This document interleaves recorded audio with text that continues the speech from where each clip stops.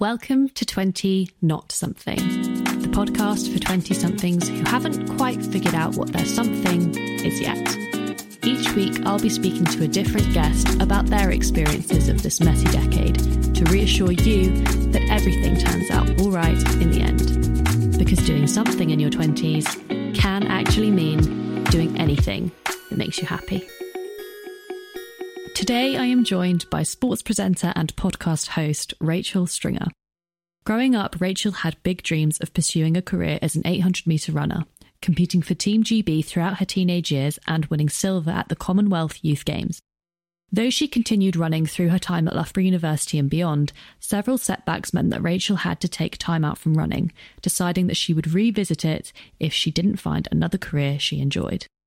After gaining an internship at BBC Leicester, Rachel began to pursue a career in TV, getting her big break when she got a runner job at the London 2012 Paralympic Games. Still unsure of what she wanted to do, Rachel continued to work in TV behind the scenes until the show she was working on unfortunately got axed, and she was made redundant. However, Rachel was then given an interesting opportunity. Approached by the channel she was working for, she was asked whether she'd like the chance to train as a presenter. Despite never having the desire to be in front of camera, Rachel accepted. The following years were busy ones, travelling around the world from Tobago to Japan, South America and China, and reporting at huge sporting events such as the Championship and FA Cup finals and Wimbledon. Rachel now continues to present globally and has also recently started a podcast which she co-hosts with Amana Rai called Keep Running. Rachel's 20s journey just goes to show that goals and plans can change, and that when they do, it is something to celebrate. Good opportunities can come out of bad situations, and often in a way we'd never expect. Rachel, welcome to 20 Not Something. Oh, thanks, Emma. I love that. It was literally like, yep. Oh, gosh, I did that. Yep. Cool. Very nice introduction. Oh, you're welcome. How have you been? How was your ridiculously manic day yesterday? Yeah, fine. I was working such a long one. You know, when you're on a new kind of job, it's like a first day at school. I was presenting a new esports motorsport show, and it was a little bit chaotic. And we kind of recorded 5 shows in a day. I didn't expect that. Oh my God. So wore the wrong shoes. My feet were so sore after it, standing like pretty much in one spot for about 12 hours. Oh, God. And then I couldn't sleep. Yeah. So whatever. That's even worse than like running around though, like standing still for that long. I don't know how you do it. For sure. It is. When you're moving, it's a little bit easier, isn't it? Yeah. So I'm going to kick things off asking you the same question I ask everyone. And that is, looking back when you were looking into your 20s decade, what did you want the most? Yeah. I mean, I guess I'm going to go a little bit further back, I guess it was kind of my teens. Mm-hmm. I just, like you said in the introduction, thought I was going to go to the Olympic Games. Ever since I was 12, I think, when I won a school sports day race, and I told my dad I was really fast at running, and I wanted to go, to a club. I was like, please, can you take me to the running club? Because I'm fast. I beat my best friend at the 200 meters at sports day, and you know, I'm gonna be good at this, Dad. So he took me along to the city of Norwich, it was at the time. And yeah, all through my kind of teenage years and up until my 20s, really, I thought running was it. It was 800 meters I did. And that's a reason actually why I went to Loughborough, because I'd looked at a few universities, and I even thought about going to America. I got offered a chance to go over to Florida and study over there. But Loughborough at the time, I was on UK athletics funding. So on one of the rungs of that, which was kind of like a potential to one day possibly go to the Olympics, which was my plan. And actually for me, Loughborough made more sense because that was the UK athletics setup. They had a high performance centre there. The coach that was part of that setup that I was going to go and be trained by, he was there, and it was a little bit closer to home. So that was always my goal. And I thought I'd do sports science because it kind of pairs up nicely, and it would almost help my running career as well, like the psychology aspects of it. And I could kind of branch out later on if I wanted to into a side of that. So maybe marketing or something like that. That was the plan in my 20s. Mm-hmm. Don't always work out, do they? But... No, they definitely don't. No, Loughborough is such an incredible place to be. I went as well, and I just love, it's not just the stadiums and the incredible facilities, but it's the people as well. Everyone up there is so motivated and driven to, do exactly what you were doing, which was have this dream of being at the Olympics. Having started running professionally in your teens and having had quite a lot of success already, did you feel that like your love for the sport lessened as you were taking it more seriously, or did it just grow and grow? Yeah, I think so. When I was training at home in Norwich, it was just so much fun. It was my kind of hobby with my best mates. I used to go, every single night, pretty much a week. And it was hanging out with your friends and enjoyable. And I think when I got to Loughborough, I think it was all too close in proximity. I used to like the drive from my parents' house, half an hour away, putting my music on and kind of getting in the zone. At Loughborough, it was very much, I lived and breathed athletics. Like I lived with athletes. I went in the sports block called Butler. You might remember that. Oh, yeah. Yeah, it was pretty intense. And on my hall, I had like one of the best in the world hurdlers, sprint hurdlers. I had one of the kind of GB Junior 3,000 meter girls. So it was super intense. And I didn't really like that. And especially then when you went down to the track, I'm saying down, it was probably like 500 meters away from my front door. The warm up should have been fun and hanging out with mates. All the girls in the group were like headphones in the zone. Don't talk to me. I'm doing my warm up on my own, single minded. And, that wasn't for me what it was about. And it took the fun out of it. It really did. And didn't really want to do it. I had quite a lot of injuries as well, which I know a lot of people have, but I think when you're kind of away from home, not really enjoying it, it's that transitional period, I think. And I wasn't really in the right headspace to kind of pursue it at that time. Yeah, I think so. That's really hard to come to terms with, though, because I've spoken on this podcast with previous athletes about readjusting to the normal lifestyle, and I think it must almost be even harder to come to terms with at such a young age when you haven't had the career that you thought that you would have, to then be able to transition back into, okay, so what do I do now? Did you struggle with that when that sort of came about? I don't know. I think I just decided. So I kind of got the BBC Radio Leicester kind of job. Basically, someone at uni said, what do you want to do? And I was like, I have no idea. Love sport, obviously love athletics. Is there anything I can do? And he said, oh, there's this internship every year called Kick-Off Sports Reporters, ran by the BBC. And it's a 6-week kind of introductory course to, I'm going to say loosely, being a sports reporter.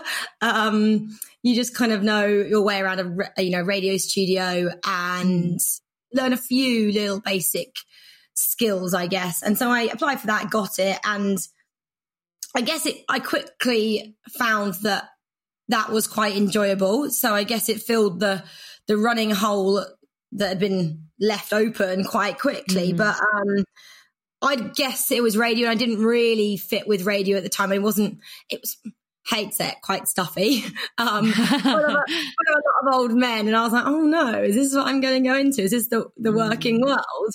So I did try and pursue running a bit more, because in my younger days, I was on Camp with Kelly. It was this kind of middle distance junior mentoring group set up with Kelly Holmes. And she was kind of like trying to keep you all in the sport, obviously, and especially building up to 2012, the London Games. That was kind of like the aim of this project. So, she was there in the background as like a helping hand, and a lot of the girls I'd ran kind of against in my earlier life were there. But mentally, I don't know, like I just wasn't particularly in it. Like just before I went to uni, my brother unfortunately passed away. So I think that was like quite a big point for me, going, I wasn't quite ready mentally to focus on something as draining as running, if you get what I mean. So I think, you go to Loughborough, and for me, that was a transitional period to kind of reset from that, what had happened at home, and go, okay, I'm not quite there mentally to focus on the running side of things. But you know what? Something else can make me as happy. And if I want to go back, Kelly Holmes didn't win her medal till she was 34. I was like, you know what? I got years. So yeah. It's such a good role model to have as well. I always listen to her podcast with one with Fern Cotton, and when she said, I didn't realize that she won her medal so late, and actually that must have been quite reassuring for you as a young runner to be like, actually no, I need to take this time, and then maybe in the future, who knows. Yeah, I think that's super important as well. Like now, which I still apply to everything, is the fact that I think we now live in this society where everyone wants everything right now. And you know what? It's fine. You don't have to look at people and they've got success super quickly. Some people's journeys take a lot longer, and you go the scenic route and you enjoy more things on the way. That's how I like to look at it. Oh, I love that. I need to live my life more like that, I think. The scenic drive always is my life. People are like, just go round and round, but take in everything on the way and you always get there in the end. Oh, that's great advice. So when you started working in TV, did that affirm anything to you career-wise, or were you still quite uncertain that was the route that you wanted to go down? Yeah, I don't know. I mean, I've originally started in entertainment, actually, probably more similar to you.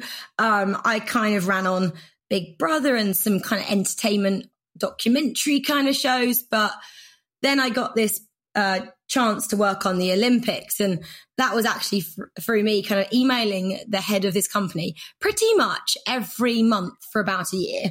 I literally was like, please, can I have a job? Like, I'm obsessed with the Olympics.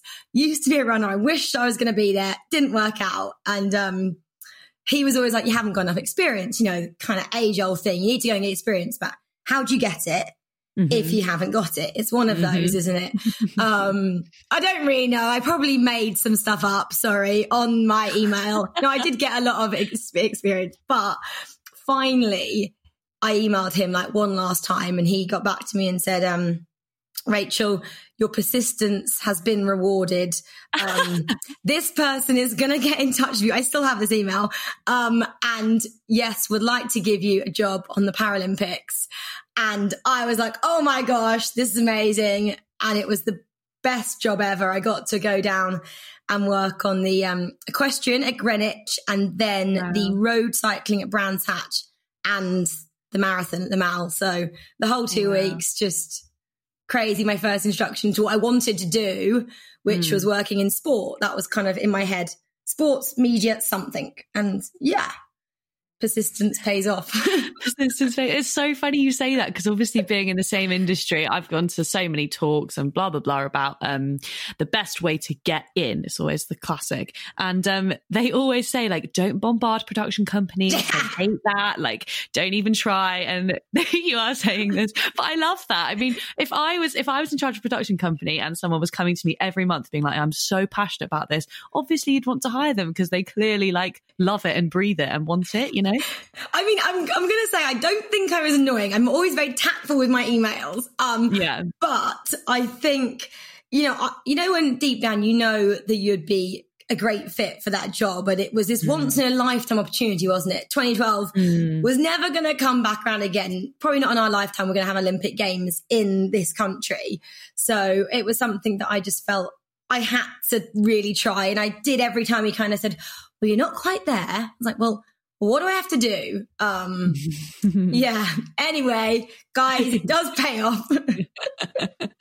Love that. So after the Paralympics, you carried on in sports broadcasting, right? Yeah, after the Paralympics, one of the companies, again, this is how then TV kind of rolls on, doesn't it? You meet someone on one production and they go, do you want to have a job on another one? So BT Sport was launching the year after, 2013.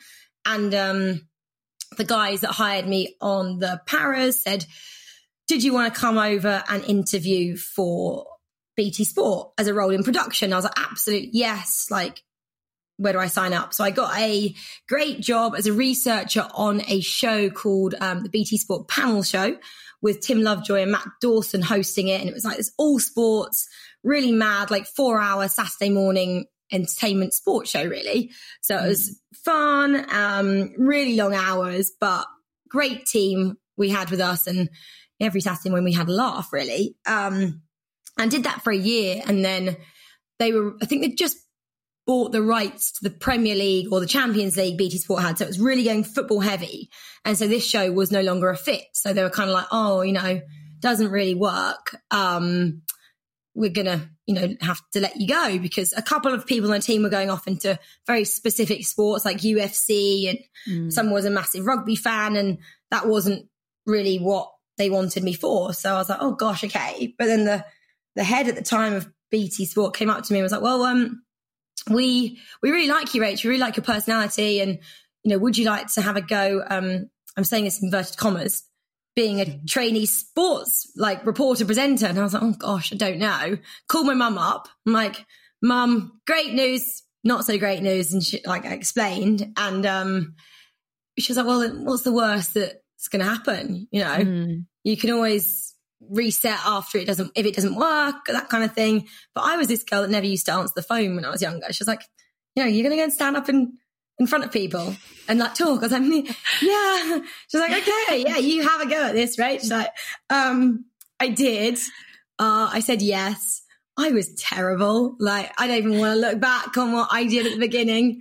I don't know. I was going to ask you, because you're such a natural interviewer now, like having watched some of your stuff, and like I was going to ask, does that come naturally to you, or was that something you trained for quite hard? Okay, there was no training. They lied. They didn't ever give me a single day of any advice. Actually, the one piece of advice I got from one guy at BT Sport, he said, it's how you start and how you finish. No one remembers what you say in the middle. I was like, really?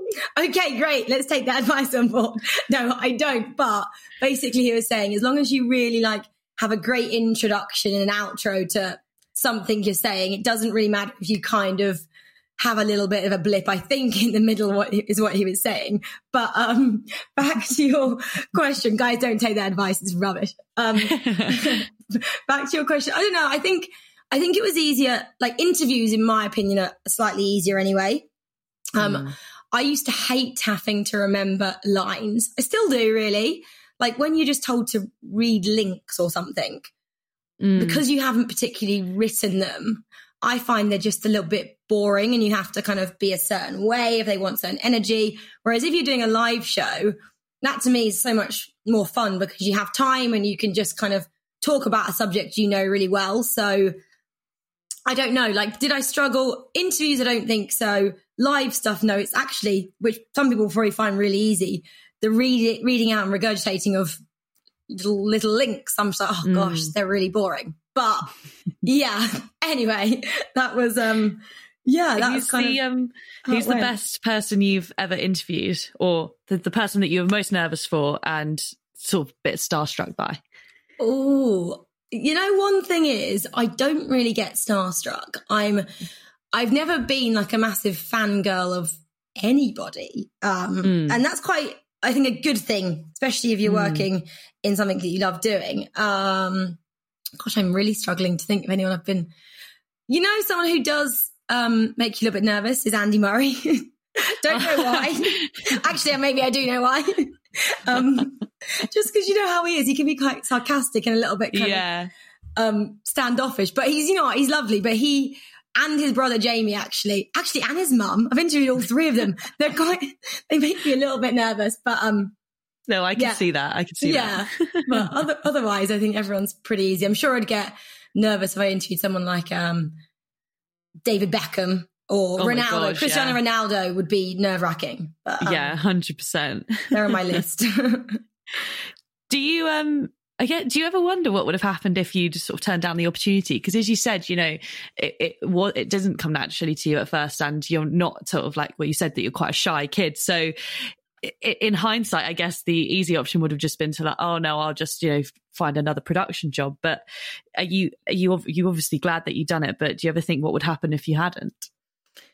Yeah, I guess like you just said, I would have just probably had a little kind of time out to look around and see what else was going. But I guess I would have still liked to have been in sport in some capacity. But I'm sure if I hadn't have taken the opportunity that I got offered, I'd probably be sitting in a lot of, productions I'd work on going, oh yeah, I could have been that person there. You know, oh yeah, that looked like a a fun job. And, you know, there may be a bit of a regret there. And I think, you know, you could take opportunities that come your way, even if they do push you out of your comfort zone, which that massively did. Because you just never know. And I think everyone has to have a chance to learn and grow, because no one can be excellent straight away. I do think everyone needs a bit of time. And if someone allows you that time, who knows what you can do, where you can go. And it must be so brilliant being able to sort of travel with your job. That's something I've always wanted to do. Yeah, sure. That's one of the best things, I guess. And not much happening right now, unfortunately. But yeah, I've been super lucky. The last couple of years in particular have been a whirlwind, really, in terms of traveling. I was very lucky to work on the World Cup trophy tour, actually. So before the World Cup in 2018, I went with Coca-Cola on some kind of tour around the world with the World Cup. I mean, random and fun. So yeah, they had a little like private jet with the World Cup on, and they would go to different countries and literally just parade the World Cup around. It was as simple as that, and I had to make a few videos. So it was great. And what's great about traveling with work is that they're kind of like, right, so you have to then go and film with the trophy and all these iconic landmarks. So you're basically just being a tourist and saying a link in a lovely location. So it was really like a great trip. I was really lucky to do that with some really great guys who, you know, I still work with on different jobs now. That's always great. You can really bond with the people you're with. So that was quite cool. And then you mentioned actually in the intro, one of my favorite jobs, because it was, again, I shouldn't say, but it was a little bit easy. I was hosting a marathon for Channel 4 in Tobago. And so they said, do you want to go out there for a week to present this marathon? And I was like, yeah, sure. Obviously, the marathon was only on one day. Takes 3 hours in the morning. So I was like, lovely. So I was with like 5 great guys, and we basically did an eating tour of the island. We went through TripAdvisor of all these little beach shacks, and then we had to get up at 2 a.m. to go and cover a marathon because it started at some ungodly hour because of the heat in the rainforest. But again, such a great trip to cover a sport that, you know, you loved and you were excited to watch anyway. So it was pretty much a holiday watching a running race. So it was really great. So yeah, really lucky to do some great traveling with it, and hope once everything's sorted, we can do so many more trips. I hope so. Yeah, makes it worthwhile. But now that you're presenting British Superbikes, right? British Superbike Championships, which obviously is quite like a different setup to what you've done in the past. And I just wondered, I mean, it's quite a male-dominated zone. So being a female presenter in that environment, what is that like? Yeah, I mean, when I first got the job, actually, because I didn't really know much about it. I'm not going to lie. Everyone knows this. I got an email saying, it was actually on Christmas Eve in 2017, I think it was. Do you want to come and screen test for this show from Eurosport? I was like, oh gosh, do I want to learn bikes? Anyway, cut a long story short, I went to the screen test. I done my research. They, you know, offered me the job. And then I said to them, can I have all the videos from last season? It was actually DVDs at the time. Can you imagine that? They put everything on DVD 3 years ago still. And I watched the whole 2017 season. And so I really knew my stuff because I didn't want to go in there not knowing my stuff. But still, going back to kind of your question, when they announced me on Twitter for Eurosport, there was a load of people being like, what the hell does this, typical blonde, like pit lane reporter know about bikes? And that really kind of made me quite, not upset, but worried, I guess, going in, going, oh, wow, I've done a load of homework, but what if it doesn't come across that I know what I'm talking about? But genuinely, it's one of my favorite jobs. The paddock, is pretty male dominated. There's actually only 4 female riders in the whole competition. And 3 of them are really young. I think the youngest is about 15. And then there's a top rider who's a female called Jenny Timoth. She's great. She's the Isle of Man TT record holder. She's also a stunt girl. She like did the Mission Impossible movie, so she's like super cool. Sick. Yeah. So there's some really cool girls in it, but obviously most of the people are male. But the paddock is just the friendliest paddock. The guys, I think I can remember my first day, I basically walked down pit lane and went into every single garage and was like, hi guys, I'm Rachel. I'm going to be interviewing you throughout the whole season. So I was like, just can you like be kind of nice to me and, you know, help me out a bit? And they all kind of laughed at me, and that broke the ice. Everyone kind of offers me a cup of tea now, and it's great. They really kind of took me under their wing, and yeah, there are still girls. A lot of them bring their, you know, girlfriends and fiancés down, but it still does have grid girls, which doesn't happen now, like in Formula One, for example. But they're still there, and in my opinion, they're paramount, because if you speak to any of them, they absolutely love their job, and they don't feel like they're kind of objectified at all. So yeah, sure, it is a male-dominated industry, but one that I guess a lot of sports still are a little bit. I hate to say that. And I feel like they welcome me with open arms. And so you're still running as well while you've been, you know, all this time, continuing your career in TV. You've still managed to like keep the running and then obviously start the podcast. Yeah, for sure. Running, I found that I kind of came back to it. I kind of found that running, I think, will always be in my life. It's something that I use for kind of many different things, really. I've made some great friends through running. It's something that I like to do to kind of reset after a really long day. And also I like to kind of challenge myself.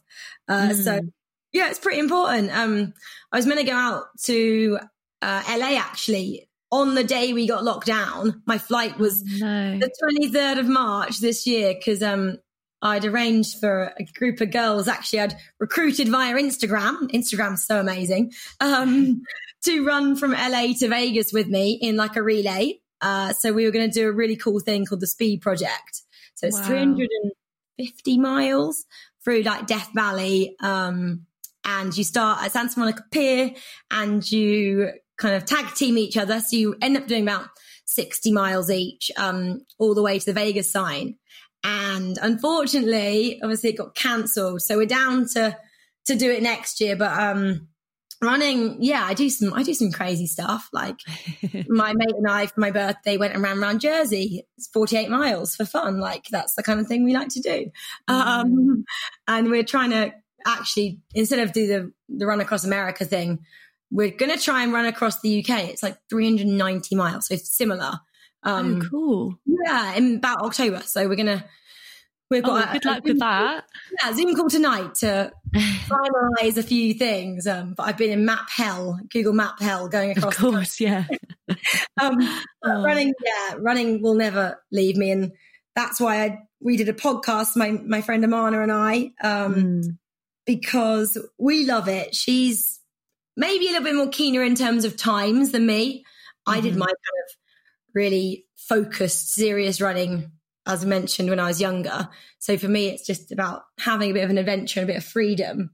But that kind of works nicely when it comes to a podcast, because there's two different sides of a story coming together. And we just interview some really great people. And they kind of hopefully inspire others who are kind of starting their running journey. That's the plan.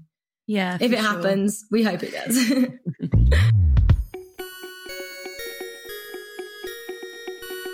Cool. So we're going to go on to play Millennial Minesweeper now. Okay. So our first one is: people who are fit in their later life are usually the ones who made wiser choices during their teens and 20s. False. Yeah, so that one was put on the internet in an article called 30 Things You Must Do Before You Turn 30, which in itself is ridiculous, because the idea we have to do anything before any age. But anyway, that's a whole nother kettle of fish. Okay, so yeah. But the wiser choices bit annoys me slightly. I don't know about you, but when I listen to your podcast, you talk about, you have guests on who've come to running sort of later in life, you know, mums who then, you know, become runners. And I just think that quotes like that sort of make it sound like it's too late, you know? Yeah, I don't think so at all. Like the lady we had on, I think a couple of weeks ago, I feel like she, like fate basically made her get into running, because she didn't come to running till she had a couple of kids. She had no money and was like, what can I do to get fit for free? And so she decided to go running, and then she was at a park run and someone took a picture of her, unknowingly took a picture of her, and that basically led to her being in a Marks and Spencer's running campaign, and absolutely catapulted her into this kind of running world. And she said she was working at Wessex Water, and she's now a full-time running blogger and mummy runner. And she was like, over 9 years from me having my kids to going to one park run and being terribly slow, and therefore someone taking a picture of me, going to achieve great things. And she was like, it's just, you never know when something's going to present itself to you, and you should, really take it. And that was her taking the opportunity to be a model in a Marks and Spencer's running catalogue. And she was like, I'd never done that if I hadn't have gone out to, this on that run. Yeah. That is crazy. Cool. So our second one is, rules are made to be broken, plans are made to be changed. Do you reckon made up or on the internet? On the internet. No, so I made that one up. Yeah. It sounds like it'd be true, though, doesn't it? I'm not making it easy. I'm sorry. No, I just all the time. Yeah, it was just like listening to your story and stuff. Like, obviously, you had these big plans to be at the Olympics and follow this, professional athletic career, and like those plans obviously drastically changed, and that is actually okay. And I think, especially for me this year, I've gone through like a struggle with when things don't go to plan and everything gets thrown off, but actually trying to realize that it's okay for that to happen is quite important. Oh gosh, absolutely. I think, you've just got to roll with it. And like I said, things do somehow have a funny way of, working themselves out. So if you just kind of let it go and, just kind of chill out, don't stress out about it. I think I'm learning that a lot, just kind of to roll with it a bit more and enjoy it. So yeah. And as you said earlier on, like, we're all so desperate for like immediacy and things to happen right now. And I think that definitely plays into it, because, we have our plans, we try and stick to them. And then when they don't work out, it's like, oh God, like time. But actually, no, you are right. It is about enjoying the journey, as cliche as that sounds. For sure. So our final one is, many parents of today's 20-somethings will tell you that they were too busy working and raising babies to even think about having a quarter-life crisis. Oh, I'd say that the raising babies, yes. Were they too busy working? Oh, I mean, my mum was a stay-at-home mum. She wasn't working. I'm going to say that's in the paper, though. Or in the online. It is. Yeah. So that was from an article called Understanding 20-somethings is Different from Knowing a 20-something. And it was quite interesting, because it was basically saying how, like, our parents' generation don't really understand what 20-somethings go through now, because it is such a different world that we live in terms of, we're coming to work later, we're exploring our options more, we're in more relationships, we're doing different shit, like, as opposed to settling down in our 20s. Which I thought was quite interesting. For sure. Yeah. I don't know about, your mum. My mum met my dad when she was like 19 and they're still together. I'm like, doesn't happen like that now, mum. And she's like, go and find a nice boy, Rachel. I'm like, doesn't happen like that, mum. Like, I'm fine. Leave me alone. Yeah. No rush. It will happen when it happens. You know what mum like? I know. Classic. It's also that like quarter life crisis thing, though, like in that quote. And I was like, I'm trying to think. Oh, I'm guessing that means 25, right? Or yeah. I mean, I've heard of a midlife crisis, but I don't really know if that happens all that much. I think my mum thought I had a 30. I would turn 30 in February. I think she thought I had a 30 life crisis, because I was like, I'm learning to ride a motorbike and I'm running across the country in America and I'm doing, and she's like, sorry, you're doing what? I was like, yeah, great. She's like, are you okay? I'm like, I'm absolutely great, mum. Thanks. So I think I had mine and come out the other side. Oh, brilliant. Thank you so much, Rachel. This has been such a fun chat. I really hope you've enjoyed it. Oh, yeah. Thank you so much, Emma, for having me. It was really lovely to be on and to chat to you. Thank you, Rachel. It was so lovely chatting to you. If there are any keen runners out there listening to this, I would really recommend Rachel's Keep Running podcast. You can find that on iTunes or Spotify. She's got some really interesting guests on there, and it definitely gets you motivated. As always, a big thanks to the composer and producer of this podcast, Pete Haff, and a huge thank you to you guys at home for listening. I love hearing your suggestions and reading your reviews, so please do keep them coming in. And yeah, I hope you all have a wonderful week, and I will see you very soon.